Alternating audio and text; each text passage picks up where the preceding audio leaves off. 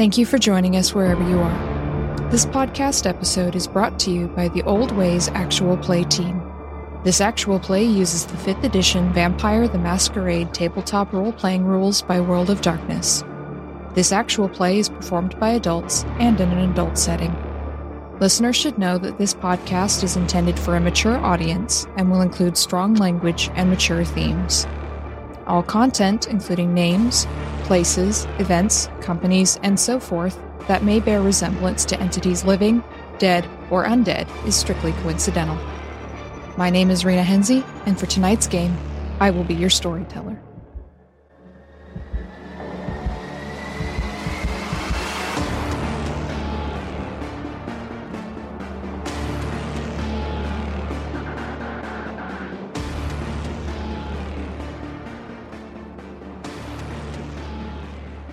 Good evening, everyone, and welcome to another special interlude episode of Vampire the Masquerade for the Old Ways. Again, it is not Blood Moon Rising anymore, as the Blood Moon itself has done rose.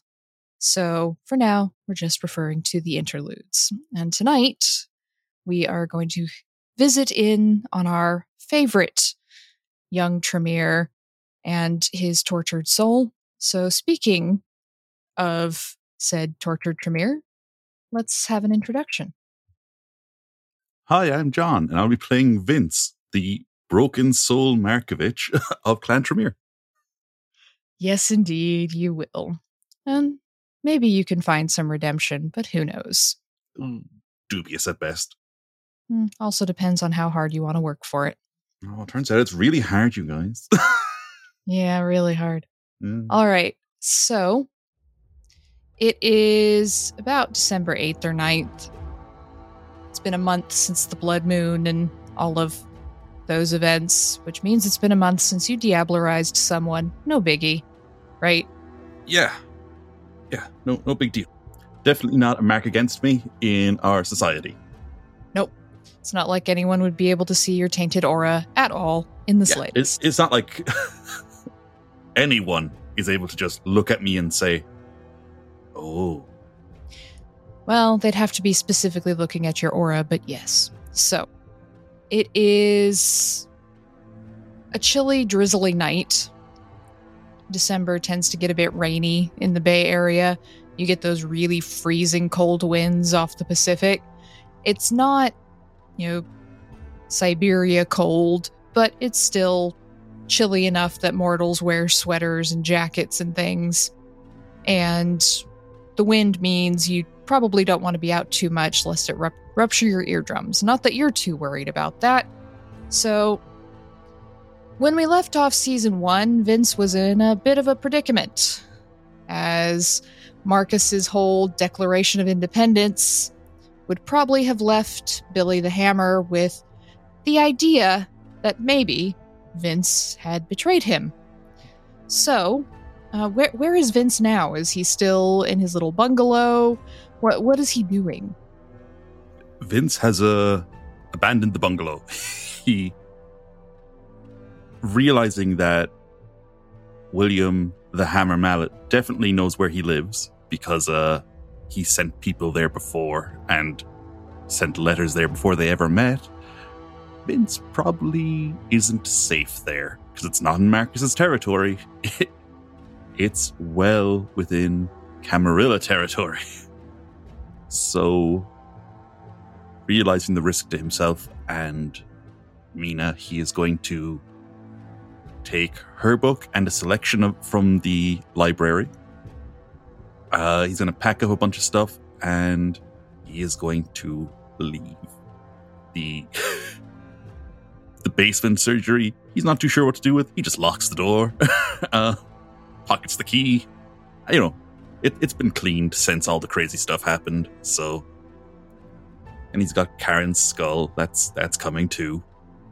But yeah, no, it'll just look like a weird apartment decoration now for his new dockside apartment in an old, repurposed warehouse. He's got some money still. Turns out not having to pay rent means you can do a lot of saving when you earn decent money. And also, not having to buy food helps. and he doesn't have that many costs. And, not being super rich enough to go off and buy ancient tomes, that limits your options, but if you can't do it, you can't do it. So yeah, Vince is able to afford his little apartment for now. I'm sure having Marcus in charge of the district helps a little bit. Yeah, I'm sure. Yeah, I'm sure that is definitely something in Vince's favor for now. Vince is also very keenly aware of the fact that he just might be a special target for Billy the Hammer, because he had been given a task and didn't complete it, and then Marcus goes and does this, and even though Vincent absolutely did betray him, Billy guessing or knowing about that betrayal is different to Billy not knowing about it. So he's going to still be keeping a pretty low profile. Only leaves to feed and, go for walks to try and clear his head. Other than that, he spends an awful lot of time doing research from the books Karen left him and Phoebe Van Ness's tome that he managed to get from our friend. So you're spending some time with the tome you retrieved from Dima? Yeah. Okay. So we'll get to that in a minute. First thing on this particular night that I want from you is a rouse check. Of course. You've missed these, haven't you? I missed them so. Success. Okay. So you've been keeping yourself fairly well fed in this place. And why don't we hear a little bit about how Vince feeds now? Because bagged blood doesn't do it as well for him in his current state of humanity, and he's not working at the hospital anymore. So you're feeding more regularly, and that's helping you keep stable when it comes to rousing your blood. But how exactly are you doing that? Well, Vince's technique now is mostly to commute. He doesn't want to feed where he lives. He feels like that's probably a bad call. And, feeding on Marcus's territory without Marcus's explicit permission, probably also a bad idea. So he goes out to a small middle-class suburb. What Vince has been doing is jimmying open windows in the dead of night and draining just enough blood to sate his hunger using his distance feeding technique, and then closing the window and escaping into the night, doing his best to leave no trace. So you are now a Sandman predator, which allows you to maintain a kind of grasp on what little humanity you have left and prevents you from getting close enough to drain someone necessarily, which is a good thing for you. Yeah, it's one of those things where Vince is like, I don't need to do it. Kind of want to, but I don't need to do it. So you're maintaining a bit of control there, which might help you in the long run. We'll see. Mm-hmm. So tonight you've woken up. You're feeling all right. Not super hungry. You fed last night. And you want to do a little bit of studying on this tome that you retrieved from Dima, the serial killer. And you've looked at it a few times, but you haven't done a whole lot of sit down and actual study on it. The memories associated with this book are particularly traumatic. Mm-hmm. So I would like you to give me a roll here. So you're going to give me occult plus intelligence. Back to form. So a messy critical. All right. So with a messy critical here, you start actually sitting down and focusing on this tome. And almost immediately, you have a realization as you're making a focused study of a particular chapter. This tome is fake. And so the messy critical actually makes sense here, because you realize you let someone you knew die horribly for a fake tome. Vince just closes it and puts his head in his hands, and he's just like, oh, Christ. So, a messy critical means that when you succeed, the beast kind of takes over a little bit, clouds your judgment, and something happens. What do you think happens as Vince realizes what he's done in this moment? The beast comes out during this event. So in the past, we've had the beast make Vince kind of more cold and uncaring. Vince's initial reaction is, oh Christ, what have I done? But then all the things he thought at the time kind of kick in again anyway. And he's like, well, look, she was middle-aged for a human. It was all downhill from there for her. Just the beast is in him, just being like, I mean, really, you did a favor. Because even though she died by having sulfuric acid injected in her veins, that is better than to die the slow, horrible death of old age. And, yeah. Mm-hmm. Vince is like, that kind of does make sense. So I think as you have that realization and you justify it to yourself, I think your compulsion here is going to kick in. And the Tremere compulsion is perfectionism. Mm-hmm. So as you're justifying things to yourself, you're also telling yourself, but next time I have to do things right. Yeah, absolutely. And next time I won't just take a tome on the chance of a serial killer happening to have stolen something from the house of a clan whip. That was actually very naive of me. So this perfectionism is going to kind of carry on for this scene.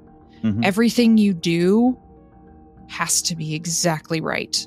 Yeah. It's almost a bit of penance, right, for not doing this thing right. You're reminding yourself, no, it has to be exact. I have to do things the right way. Mm-hmm. And so until you get a critical on a skill roll, or until we finish, you're going to take a 2-die penalty on skill checks. Okay. As you obsessively try to do things over and over to get them correct. Mm-hmm. All right? Sounds good. What do you do with the book once you've realized it's fake? All right. Well, I know Dima could do magic, but what are the odds of him putting something actually useful to me in a book that he wanted to give to me as a test? Specifically a test of whether or not I embraced my clan's values over my values. I don't think there's actually going to be anything usable in this. So I think with your messy critical, you realize there's nothing really in here. There's some rituals and things, but they're ones you already know or that you have from Karen's journal. And everything else is just complete bullshit. They're things that he made up, it looks like. Yeah, exactly. Or that he took from other people who made them up. Some of this is just copied and pasted from Wikipedia. What the fuck? He just wrote out the definition of a ritual from... Oh, what a prick. I was at least hoping to learn some wordings from this, but oh, no, I guess not. No, not really. And he really was a prick. If you can't trust a serial killer, who can you trust? An age-long question that we're not going to find the answer to tonight. Especially not in San Francisco. Vince is like, okay, well, I have an idea for how this could be useful. So I won't throw it away, because Vince is kind of... Vince is currently in a mode where he needs to be making the most use of every resource available to him. So he's like, well, if nothing else, look, it's got a good leather cover. Maybe I can sell it as a antique, although it won't stand up to scrutiny because it's very clearly new. That's how I noticed. Goddamn bullshit. Yeah, when you started really focusing on the book, you realized that the illumination that was done in the text to make it look Middle Ages, kind of, was done with inks that wouldn't have been available at the time. That's how you figured it out. But yeah, he's like, well, a real collector will obviously know that it's fake. But I mean, I could probably sell it to somebody, like a pawn shop, I don't know. Or I can use it as a distraction. Or I can, he's trying to think of ways he could use this book in the future, just not as he wanted to. Mm-hmm. So he's being very pragmatic. Yeah. He's also kind of like, well, it does match the binding of books from Phoebe Van Ness's library. So maybe he could trick someone else in the heat of the moment in future. That's a good point. Maybe you could. So he's like, look, it's not useless. It's just useless right now. he absentmindedly throws it on the floor. He's like, this book is garbage. Maybe it would be useful for someone else, but not for Vince. But speaking of books, have you been reading Tamina? Yeah, as part of his attempts to be who he used to be, Vince still reads Tamina. He'll read a whole chapter of Dorian Gray instead of just a few paragraphs, even though the language makes him trip up all the time. Even though he's like done it so many times, he doesn't care. He's just like, a lot of the reason he was so okay with killing 8 to 10 people was because it wasn't just him. He viewed it as saving Mina as well. Certainly. Even if she would have been fine after he died, she was sick at the time from what was affecting him. So he did what he had to do. It just so happens that then he went a bit too far for her. So yeah, he still reads to her. He's got his copy and he's got her book rather, and he just lays it out and just reads to her, and just, even if she doesn't give any reaction that night, he just does it. Yeah, Mina's been pretty quiet ever since she manifested that one night, and you realized that the taint of your aura had spread to her, those strange black ripples and cracks through her manifestation. She's been pretty quiet. You'll occasionally get some scratchings on paper or the occasional phantasmal spider running across your coffin, but she seems a lot more tired. She was very freaked out when you brought her book to this new location because she doesn't recognize it. She doesn't know where everything is. She hasn't been to a new place in so many years. And for the first couple weeks, you didn't even know if she was listening when you were reading to her. But now you're kind of back in the routine, and you read to her and kind of ruffles your hair a little bit with a bit of wind. And there's some scratching on a bit of paper. And the paper floats up. How you feeling? And Vince sits and looks at it for a moment, and he's just like, he's very clearly thinking about it, and he's like, I think the worst part is that I'm not feeling. I'm not used to this. I used to be better. I think I'm becoming a monster, and I don't want to. I looked. No picture in attic. he does laugh at that. He's like, are you sure? I thought it'd affect. He didn't have to stay in the house for the picture to work. True. How are Kindred? He's like, they're pretty good. So I told you about Marcus's thing. I mean, that's why we moved here. Anarch nephew. Never thought would see the night. Just like, well, I mean, he's taken a lot. He's lived long enough to take a lot of stuff from the Camarilla. They betrayed him more than once. I'm sure he had his reasons. But yeah, everybody's doing okay.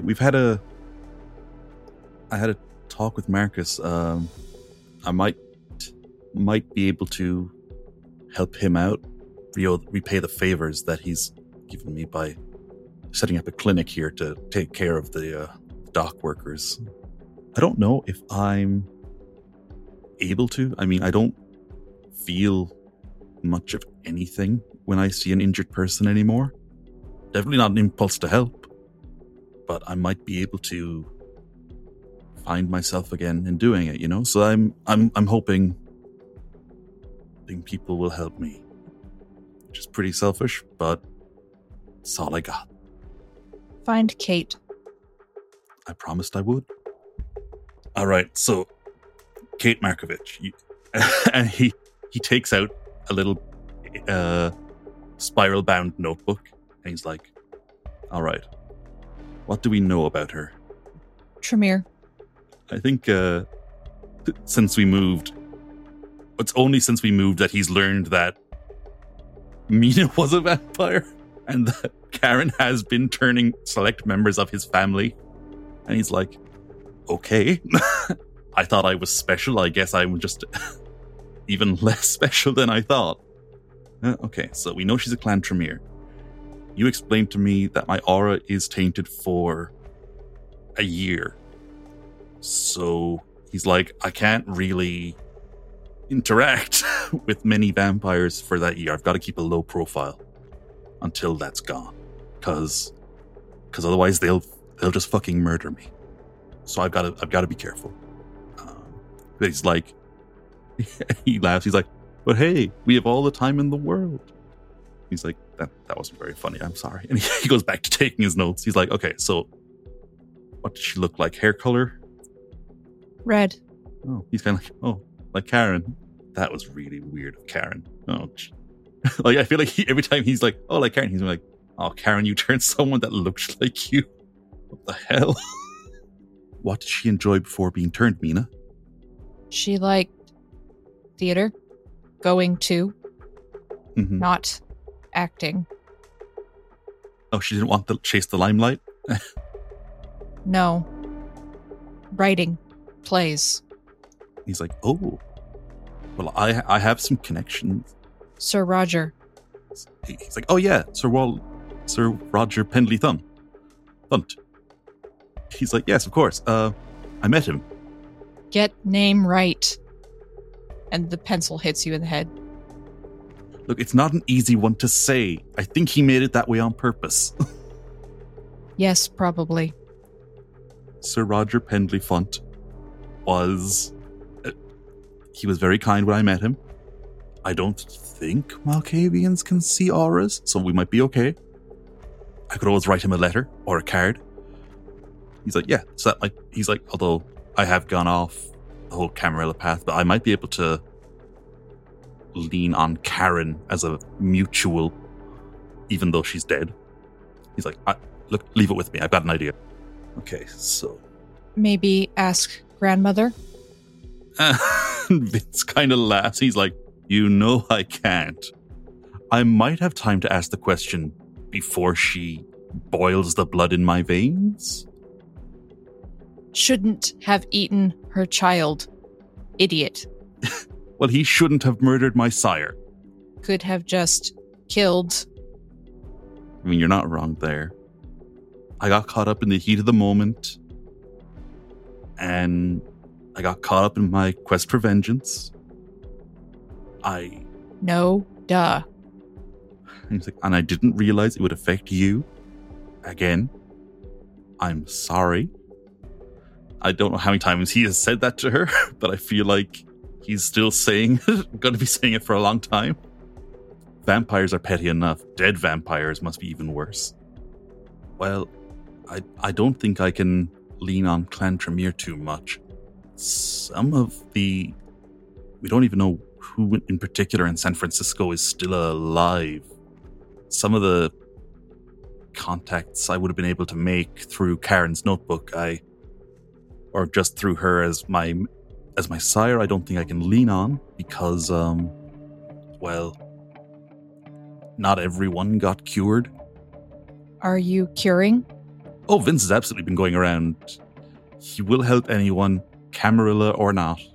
He does not care what your affiliation is. It's partly out of spite to Lamb. But he's just like, yeah, I've been using my blood, and he insists that they provide their own human, because he does not want to do that or learn how to do that. So it's kind of word of mouth. He comes to your place. He, just shows up, gets it done within the evening. He'll do group session. He doesn't charge much money. He's like, look, this is the equivalent of a public health emergency, and I need to earn favors and a good reputation in vampire society more than anything. So that's what I'm gonna do. Even though it seems selfless, it's not. It's not at all. Yes, everyone who's come to you for the cure, the understanding is implicit that they owe you. Mm-hmm. No one in vampire society does anything for free. Not even idealistic young people. No. So, Kindred Society is healing since you found this cure, and it's not as hopeless. The tainted heroin is still on the streets, right? You don't know how much of it was released into the population of San Francisco, and it's impossible to find it because it's heroin. You don't know what's tainted and what's not, so people are still becoming infected. But cases are down because now everyone knows don't feed from druggies. And they know that they can get cured. You do still have a few who refuse to get the cure because they don't want anything to do with the Tremere. They don't last very long. Yeah, they don't get to come back when they change their mind at the end. And then there's a few who don't want anything to do with you because you're an independent since you left the Camarilla. There's a couple Ventru who've refused to get the cure from you. And then bafflingly, you've had a few who you cured who then decided that they couldn't get it again because they'd already had it once. And so they went out and fed indiscriminately and ended up getting sick again. And it turns out your cure does not work on a second round. Yeah, so Vince is like, everybody still has to be careful. He passes information to to vampires that other vampires might actually listen to rather than making announcements himself. So he'll go through Marcus and Alex and everybody he knows, and Katerina, obviously. Ram he'll use to tell the Malkavians, but he doesn't know how helpful that's going to be. If you get it a second time, it's terminal. It can't be cured. But you've been doing the work, and Mina knows this, which is why she might be subtly reminding you that you do have some favors you can call in with all the work that you've been doing. So just something to think about. Mm-hmm. I think Vince is still he's still new enough in Vampire Society that he's not used to having anything to flex. As last season showed, he is very much still regarded as a baby. So he's kind of like... Yes, but when the neonate has the cure for a deadly infection, things start changing. Yeah. So Mina just writes, tired, and the pencil drops to the table. Thanks for chatting. So, as you say that, your cell phone rings. Nothing good ever comes of this, but he does pick it up. Would I do something horrible to you with a phone call, John? Would I do that? Yes. Okay. Your phone rings and your caller ID says Robin. And Vince tries to summon up all the memories of the good times with Robin. And he's really struggling to. But also he remembers that he promised Robin a favor. That have dinner with him and his husband. And he's like, shit. So yeah, he's going to answer. He's going to be like, hey, Robin, what's up? Hey, Vince. It's been a little bit. About a month, actually. It has. Thanks again for loaning me your car. It really did save my life. He's like, no, it's no exaggeration to say that to you. Well, anything to help an old friend, right? Exactly. But, can we meet tonight?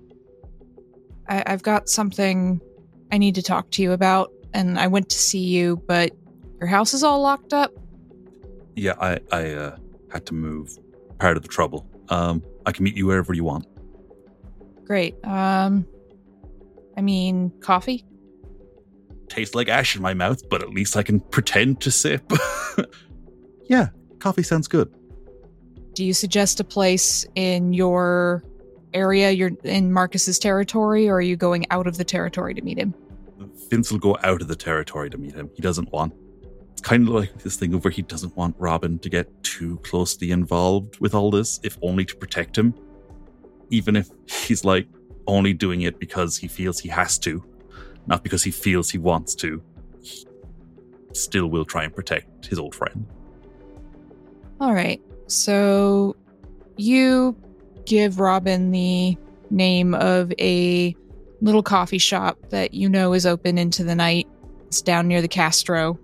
Mm-hmm. And you know Marcus has mentioned having friends in the Castro. You don't really know what's on about that, but Marcus has mentioned it as being a fairly safe place for independents to go.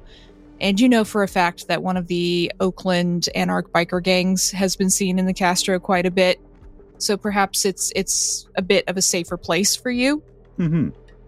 So you give him the address of the coffee shop, and it's a whole latte nothing, and you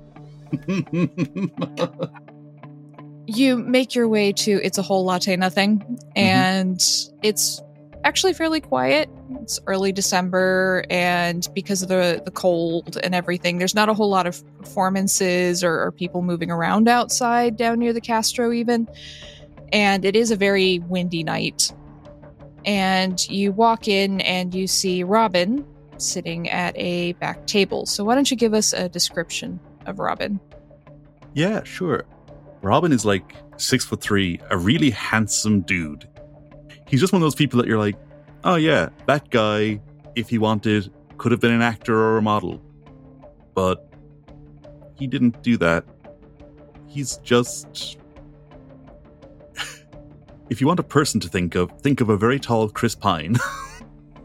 Yeah, no, just like kind of blondie brown hair, and at the moment, for some reason Vince can't understand, he's rocking a goatee. Vince thinks that's probably his husband's influence at work. He's probably, yes. Yeah, he's like, does not suit. Yeah, you know that Jamie's very into facial hair and personal grooming, so that's probably Jamie's idea. Yeah. Vince is kind of like, that's a choice. Yeah, it really doesn't suit his face. It's Mirror Universe Chris Pine. Yeah, exactly. So Robin smiles slightly as he looks up and he sees you, and he gestures to the seat across from him. Vince sits down. He's like, hey, Robin, how's it going?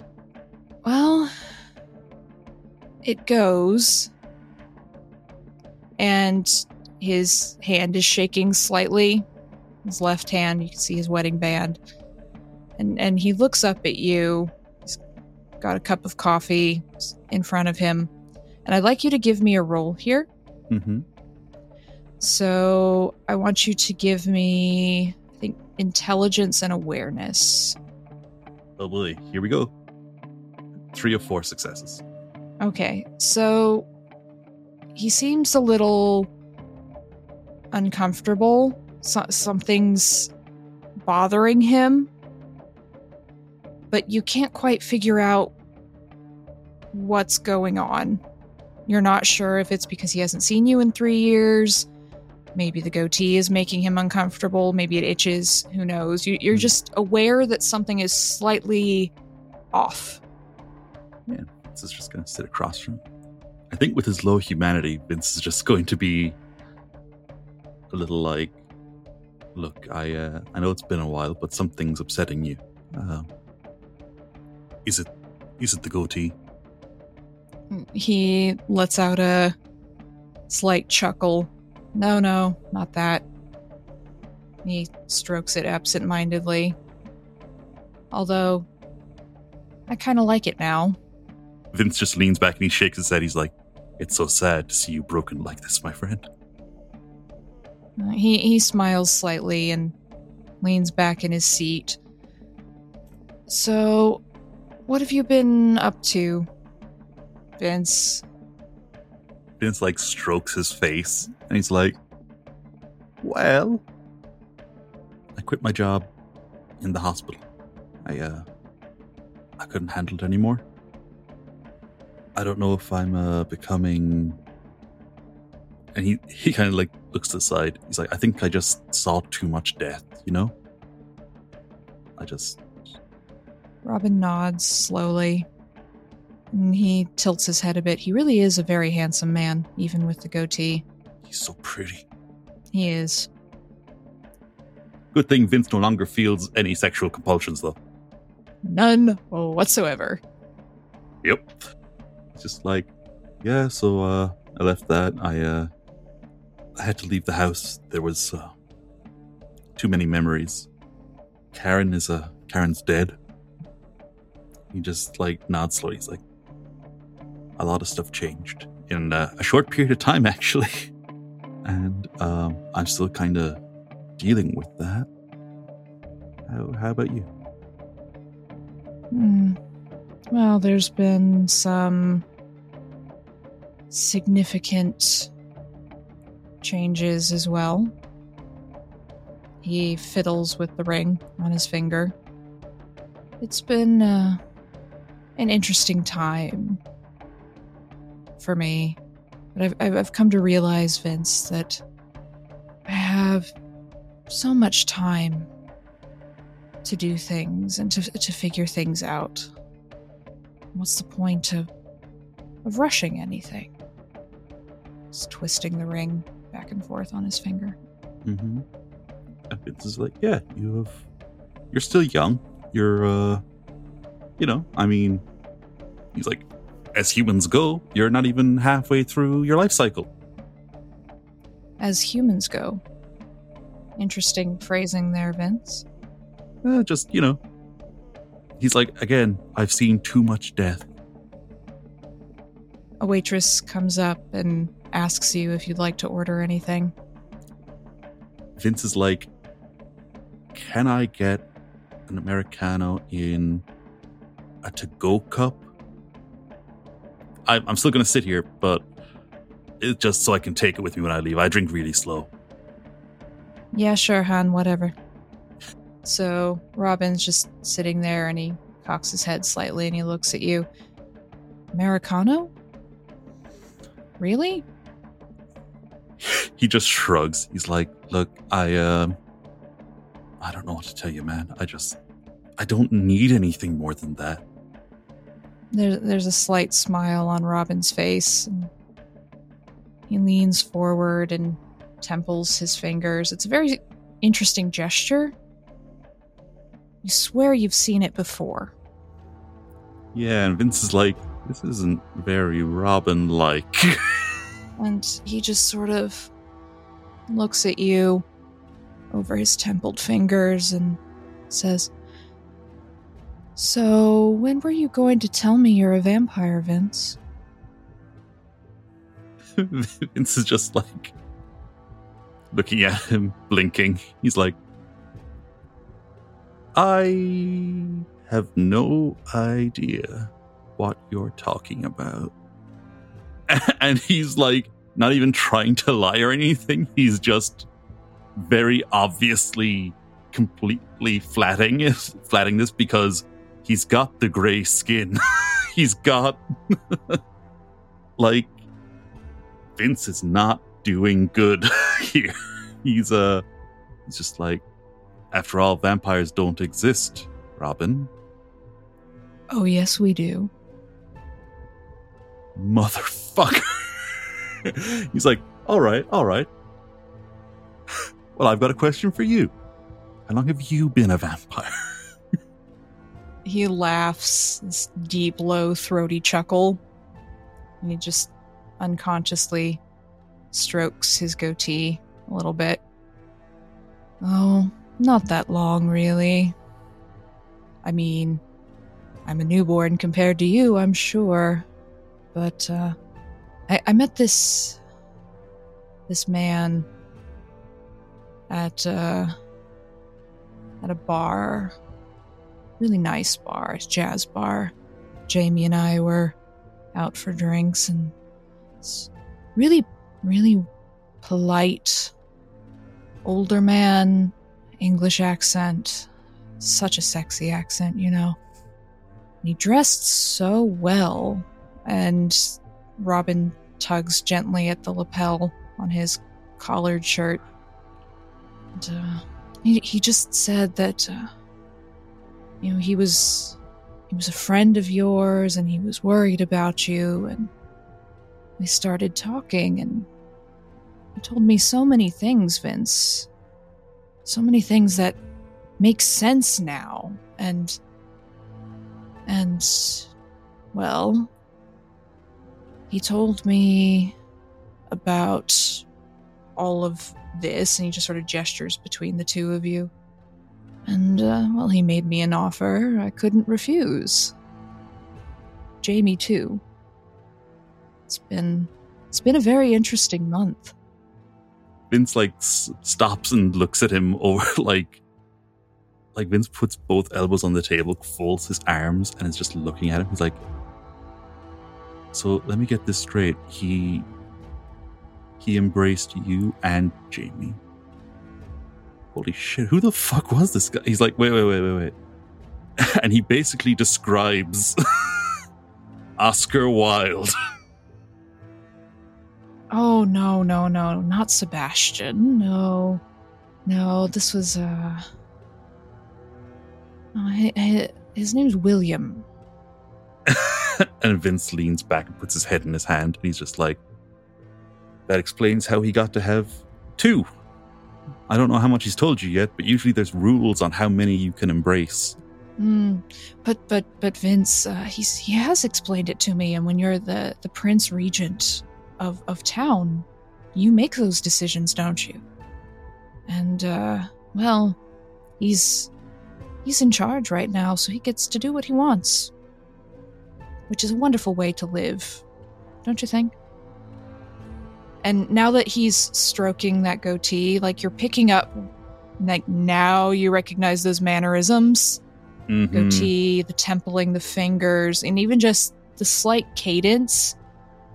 Yeah. And you pick up, like, his skin is paler. Like, he was already a fairly white guy, but he looks paler. And he hasn't touched that cup of coffee, not once since you sat down. And so now you're realizing what felt off this whole time. You weren't quite able to pick up on it because you weren't expecting it at all. But it's kind of all fitting together at the moment. So Vince just looks at him and he's like, oh, Robin, I tried to protect you. And he just, like, puts his head in his hands. He's like, fuck me. Oh. Protect me from what, Vince? eternal life. That doesn't sound very friendly of you. Did Billy send you here to kill me? Or to show that he went after the only humans left that I gave a fuck about? Of course I'm not here to kill you, Vince. We're friends. Okay, well, what did Billy tell you about the Independence and our little operation that we're doing? Oh, Vincent. Vincent. And he's just like, oh god, this guy has literally never called me Vincent. He's gone full Ventru. Yeah, you're not sure if this is just he's a new vampire and he's still holding on to things from his sire, because you remember when you were first embraced the first couple months, you acted a lot like Karen as her vitae coursed through your veins, or if it's just being a Ventru dick. But it might be a little bit of both. It might be a little bit of both, yeah. Done some very interesting things from what my sire tells me. And you know, my sire being, he tugs his collar again, being the Prince Regent of San Francisco. He knows quite a lot. And I've heard you've lost your way, Vince, that you've gone down a strange path, and, well, my sire, being who he is very concerned. And I told him I could talk to you, that maybe we could figure it out. Because we are friends. And now we can be friends forever. And he smiles. And Vince laughs. He's like, oh no. You haven't been a vampire long enough yet. So, okay, I've got really, really bad news, buddy. Vampires don't have friends. Vampires have people they prey on, and vampires they exploit. And vampires they are exploited by. We're trying to do something different, but Camarilla are... Remember those guys in the neighborhood when we were growing up?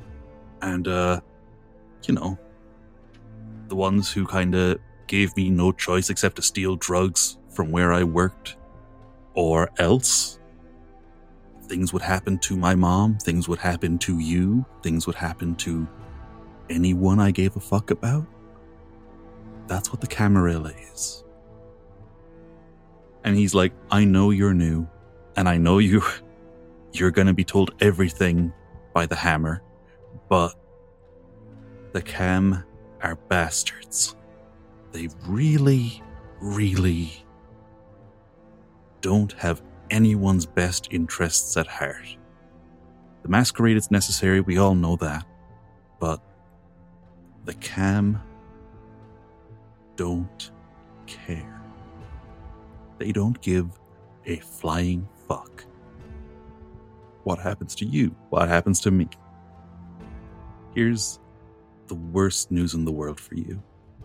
Did Billy tell you that you and Jamie would get to be together forever? Or did he tell you the truth, which is that eventually you will more than likely grow apart because you will become less who you were, and hell, he might just drive you apart for fun. The guy who sired you is a monster. Like, I am a monster, but he's so much worse. I'm not a good person anymore, but the Hammer is worse. He lets out this deep, throaty chuckle, and he leans forward and says, Forever. Forever has a different meaning when we're us. I already know that. And we understand. that marriage, being forever, doesn't really have the same meaning when you're both eternal. But we're happy for now. And he puts his finger up to his nose and starts slowly tapping. This is a gesture you're used to from him. This is a Robin gesture, not a Ventrue gesture. Yeah. And then he looks you in the eyes and he says, Jamie had cancer, Vince. Stomach cancer. You know what that's like. You know what the prognosis is. Vince nods. He's seen enough cases of it at the hospice. William, our sire, has given us time, Vince.